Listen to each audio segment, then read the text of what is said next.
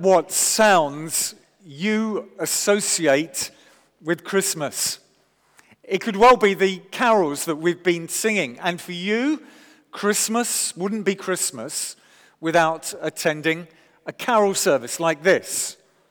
Or if you're like my refined and sophisticated wife, her sounds of Christmas are things like Handel's Messiah, which we managed to go and see last Monday at the Queen's Hall.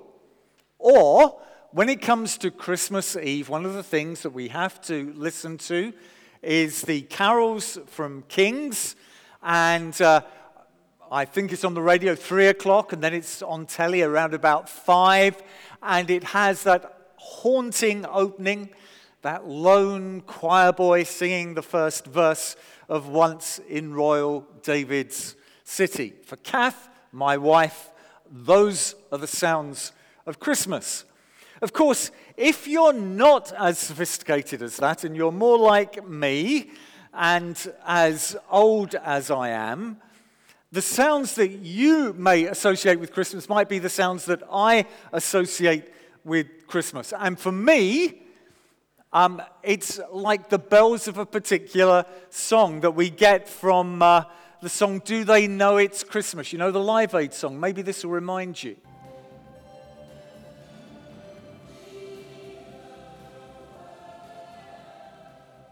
Yeah, it's Christmas. When I hear that, I know Christmas is on the way, or maybe one of the things I have to confess is the other sound for me of Christmas, when I know it's Christmas, is hearing Noddy Holder screaming out, "It's Christmas," in Slade's song, Merry Christmas, Everyone. Now, I know it's giving my age away, and for those of you who are under my age, this is it.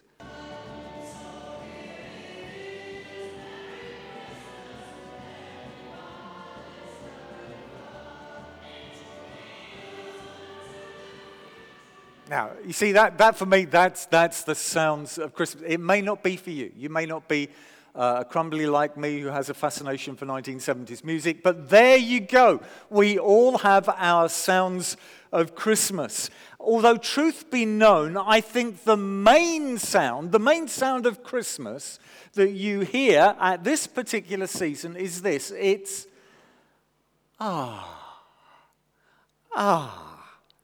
You know, you hear it with the school nativity play when the assembled cast, dressed in their finest tea towels, parade onto the platform of the school, wherever, and the mums and dads and the grandmas and the granddads see what's going on, and the sound is, I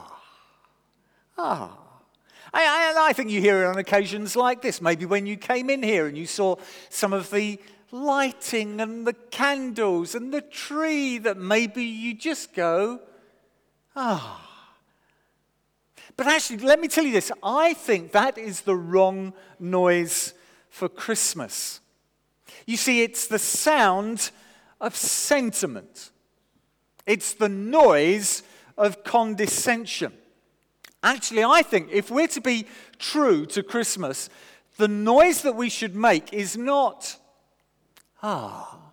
but wow, that's amazing, wow. It's not sentiment, it's amazement. You see, the characters associated with the Christmas story that we've been hearing about through our readings, they were never sentimental about it. They were never caught saying, Rather, actually, what you found them going was, wow. They were regularly amazed. It happened when the birth was first announced by the angel to Mary. It was a wow occasion. There was an angel speaking to her. And what's more, he told her that she, a virgin, would give birth to the promised rescuer Messiah. That's not a moment. That's a wow moment. It happened to the shepherds. Angels suddenly appeared to them at night with a glory burning all around them. And that's a wow moment. And the fact that the angels had appeared to them, those folks who were the outcasts and misfits of society, just added to the wow factor at Christmas. Luke actually says this about the shepherds there in Luke chapter 2, verses 17 to 18. When they had seen him, that's the shepherds, they spread the word concerning what had been told them about this child, and all who heard it were amazed at what the shepherds said to them. It was wow as they heard about these events. And later, a group of Iraqi officials came with a stunning collection of presents for that peasant couple and their young child. Wow. And the same sense of amazement actually accompanied all who were to meet Jesus over his brief time of public ministry in Israel. The word amazed is found 41 times in the gospel accounts. You see, you don't get gooey, you don't get sentimental about meeting Jesus. You were amazed. You were stunned. You let out a wow. You see, they were amazed at the things he said, the things he taught. For example, in Mark's Gospel, chapter 1, verse 22, it says this: the people were amazed at his teaching because he taught them as one who had authority, not as the teachers of the law. But not just his teaching they were amazed at the miracles that he performed. As Jesus continued his ministry, we read this, Matthew 15, verse 31. The people were amazed when they saw the mute speaking, the crippled made well, the lame walking, and the blind seeing. Little wonder they were amazed. Little wonder it was, wow. Matthew 8, verse 27, the men were amazed and asked, what kind of man is this? Even the winds and the waves obey him. See, they'd gone out onto the water. There was a really bad storm, and Jesus had stood up and he'd commanded the winds and the waves to go, to be still. Now, if you've been on the water, you might say, well, that was just a lucky coincidence that at the very moment Jesus said that the storm finished. Well, yeah, but what about the water? If you know anything about the water, if you've been on the water, you know the swell doesn't go. It continues after the storm. I've been on the rough, and I mean the rough end of a storm after a typhoon as I was traveling through the Straits of Taiwan, and I prayed to God, either let me see land or take me, because the storm was like that. But when Jesus calmed the storm, it was flat like that. And no wonder they were amazed. No wonder they went, wow. And in Mark 7:37, we're told this people were overwhelmed with amazement. He has done everything well, they said. He even makes the deaf hear and the mute speak. They were amazed at his gracious response to everyone he met. They were amazed that he never resorted to violence. They were amazed at a life that was morally pure in every way. Wow. And they were amazed at his claims. This very same one claimed to be none other than God's promised rescuer, the one who had been promised from the beginning. They were amazed that Jesus claimed to be God clothed in humanity. A stunning claim. Wow. And they were amazed that God's plan was for this Jesus to go and die on a cross. They were amazed that he was willing to satisfy divine justice through his own suffering and death on their behalf. They were stunned that God's answer to our rebellion should be nothing less than the perfect sacrifice of Jesus. Wow. And on that first Sunday, after the crucifixion, came the greatest surprise ever. The stone had been rolled away from the tomb where the dead body of Jesus had been placed, and the body was gone, and Jesus himself had risen from the dead and appeared before his disciples and many others as the conqueror, the victor, the Lord of all. Wow. You see, Jesus never produces sentiment. When you've met him, there's always a sense of amazement, a sense of awe, a sense of wonder. But I wonder, maybe you here this evening, maybe you've lost that sense of amazement in your life. Maybe there's no mystery left. Maybe you've got everything sorted and you've got everything weighed out and you've got everything measured and you've got everything accounted for and you have an answer for whatever comes your way. There's no sense for you of anything bigger, no sense for you of anything greater, no sense of anything beyond you. You've lost the amazement. You've lost the sense of wow. That was the case for Professor Antony Flew. For over 50 years, this leading academic had championed the cause of atheism. You see, he said everything could be explained naturally. And that was until a news report came out saying that the world's leading atheist now believed in God. Actually, it was a result of his biological investigation of DNA. It has shown by the almost unbelievable complexity of the arrangements which are needed to produce life that intelligence must have been involved. Flew said in his video, "Has science discovered God?" You see, he looked at the evidence again and he went, wow. And maybe for you, it's just beginning to dawn that there must be more. Maybe you find in your heart there is an ache, there is a desire that you know this isn't all there is. You know that these 70 years or so are not all that you have, that there is a meaning, that there is a purpose, that there is a God who's personally involved, to whom we are accountable for, and before whom we all will one day stand. Wow. John Newton was amazed. For years, he'd run away from God. He'd done his own thing.